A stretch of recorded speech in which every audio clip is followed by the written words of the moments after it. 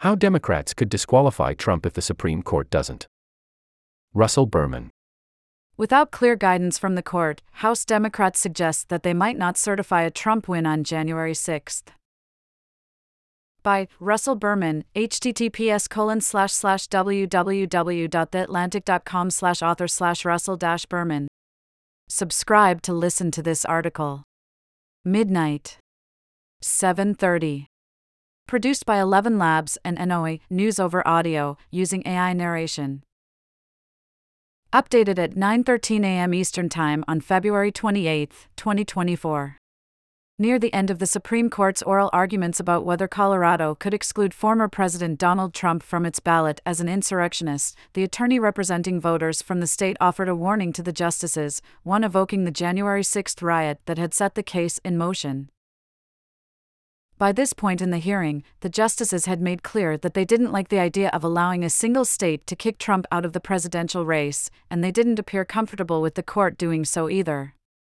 Sensing that Trump would likely stay on the ballot, the attorney, Jason Murray, said that if the Supreme Court didn't resolve the question of Trump's eligibility, it could come back with a vengeance after the election, when Congress meets once again to count and certify the votes of the Electoral College.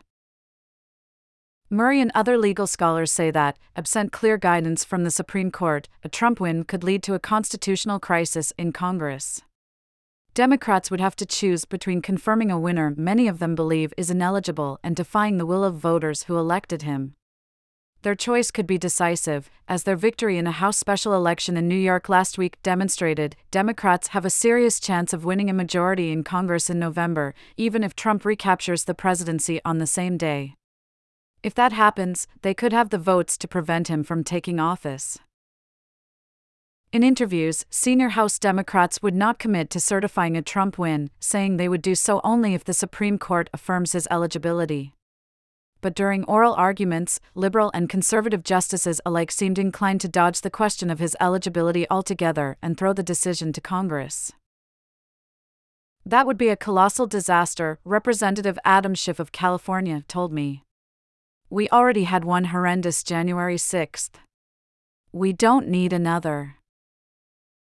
The justices could conclude definitively that Trump is eligible to serve another term as president. The 14th Amendment bars people who have engaged in insurrection or rebellion from holding office, but it does not define those terms. Trump has not been convicted of fomenting an insurrection, nor do any of his 91 indictments charge him with that particular crime. But in early 2021, every House Democrat, along with 10 Republicans, voted to impeach Trump for incitement of insurrection, and a significant majority of those lawmakers will still be in Congress next year. If the court deems Trump eligible, even a few of his most fervent Democratic critics told me they would vote for certification should he win. I'm going to follow the law, Representative Eric Swalwell of California told me. I would not object out of protest of how the Supreme Court comes down. It would be doing what I didn't like about the January 6 Republicans. Schiff, who served on the committee that investigated Trump's role in the Capitol riot, believes that the Supreme Court should rule that Trump is disqualified. But if the court deems Trump eligible, Schiff said, he wouldn't object to a Trump victory. What if the court declines to answer? I don't want to get into the chaos hypothetical, Schiff told me. Nor did Representative Jim Clyburn of South Carolina, who served in the party leadership for 2 decades. I think he's an insurrectionist, he said of Trump. Minority Leader Hakeem Jeffries, who would become Speaker if Democrats retake the House, did not respond to questions sent to his office. Even as Democrats left open the possibility of challenging a Trump win, they shuddered at its potential repercussions. For 3 years, they have attacked the 147 Republicans, including a majority of the party's House conference, who voted to overturn President Joe Biden's 2020 victory. More recently, they've criticized top congressional Republicans such as Representative Elise Stefanik, the House GOP conference chair, for refusing to commit to certifying a Biden win. The choice that Democrats would face if Trump won without a definitive ruling on his eligibility was almost too fraught for Representative Jamie Raskin of Maryland to contemplate. He told me he didn't know how he'd vote in that scenario. As we spoke about what might happen, he recalled the brutality of January 6.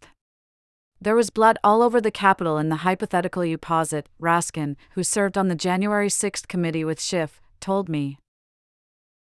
Theoretically, the House and Senate could act before the election by passing a law that defines the meaning of insurrection in the 14th Amendment and establishes a process to determine whether a candidate is barred from holding a particular office, including the presidency. But such a bill would have to get through the Republican-controlled House, whose leaders have all endorsed Trump's candidacy. There's absolutely no chance in the world, Representative Zoe Lofgren, a California Democrat who also served on the January 6 committee, told me.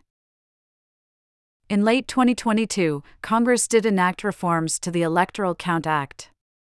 That bill raised the threshold for objecting to a state slate of electors, and it clarified that the vice president, in presiding over the opening of electoral college ballots, has no real power to affect the outcome of the election. But it did not address the question of insurrection.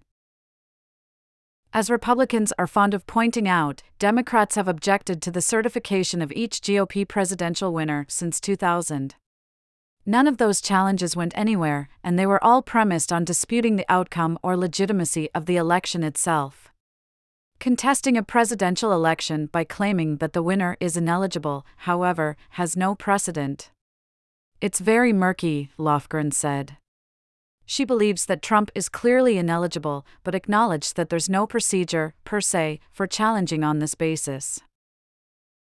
In an amicus brief to the Supreme Court, a trio of legal scholars, Edward Foley, Benjamin Ginsburg, and Richard Hassan, warned the justices that if they did not rule on Trump's eligibility, it is a certainty that members of Congress would seek to disqualify him on January 6, 2025.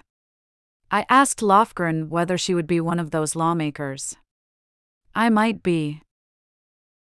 After this article was published, Lofgren issued a statement to clarify her position. I would consider objecting to the electoral vote certification under the Electoral Count Act if the Supreme Court rules that the 14th Amendment required such action despite the Electoral Count Act. She said. I am not considering objecting prior to the Supreme Court issuing its decision and if the decision provides that path legally. The scholars also warned that serious political instability and violence could ensue. That possibility was on Raskin's mind, too. He conceded that the threat of violence could influence what Democrats do if Trump wins. But, Raskin added, it wouldn't necessarily stop them from trying to disqualify him. We might just decide that's something we need to prepare for.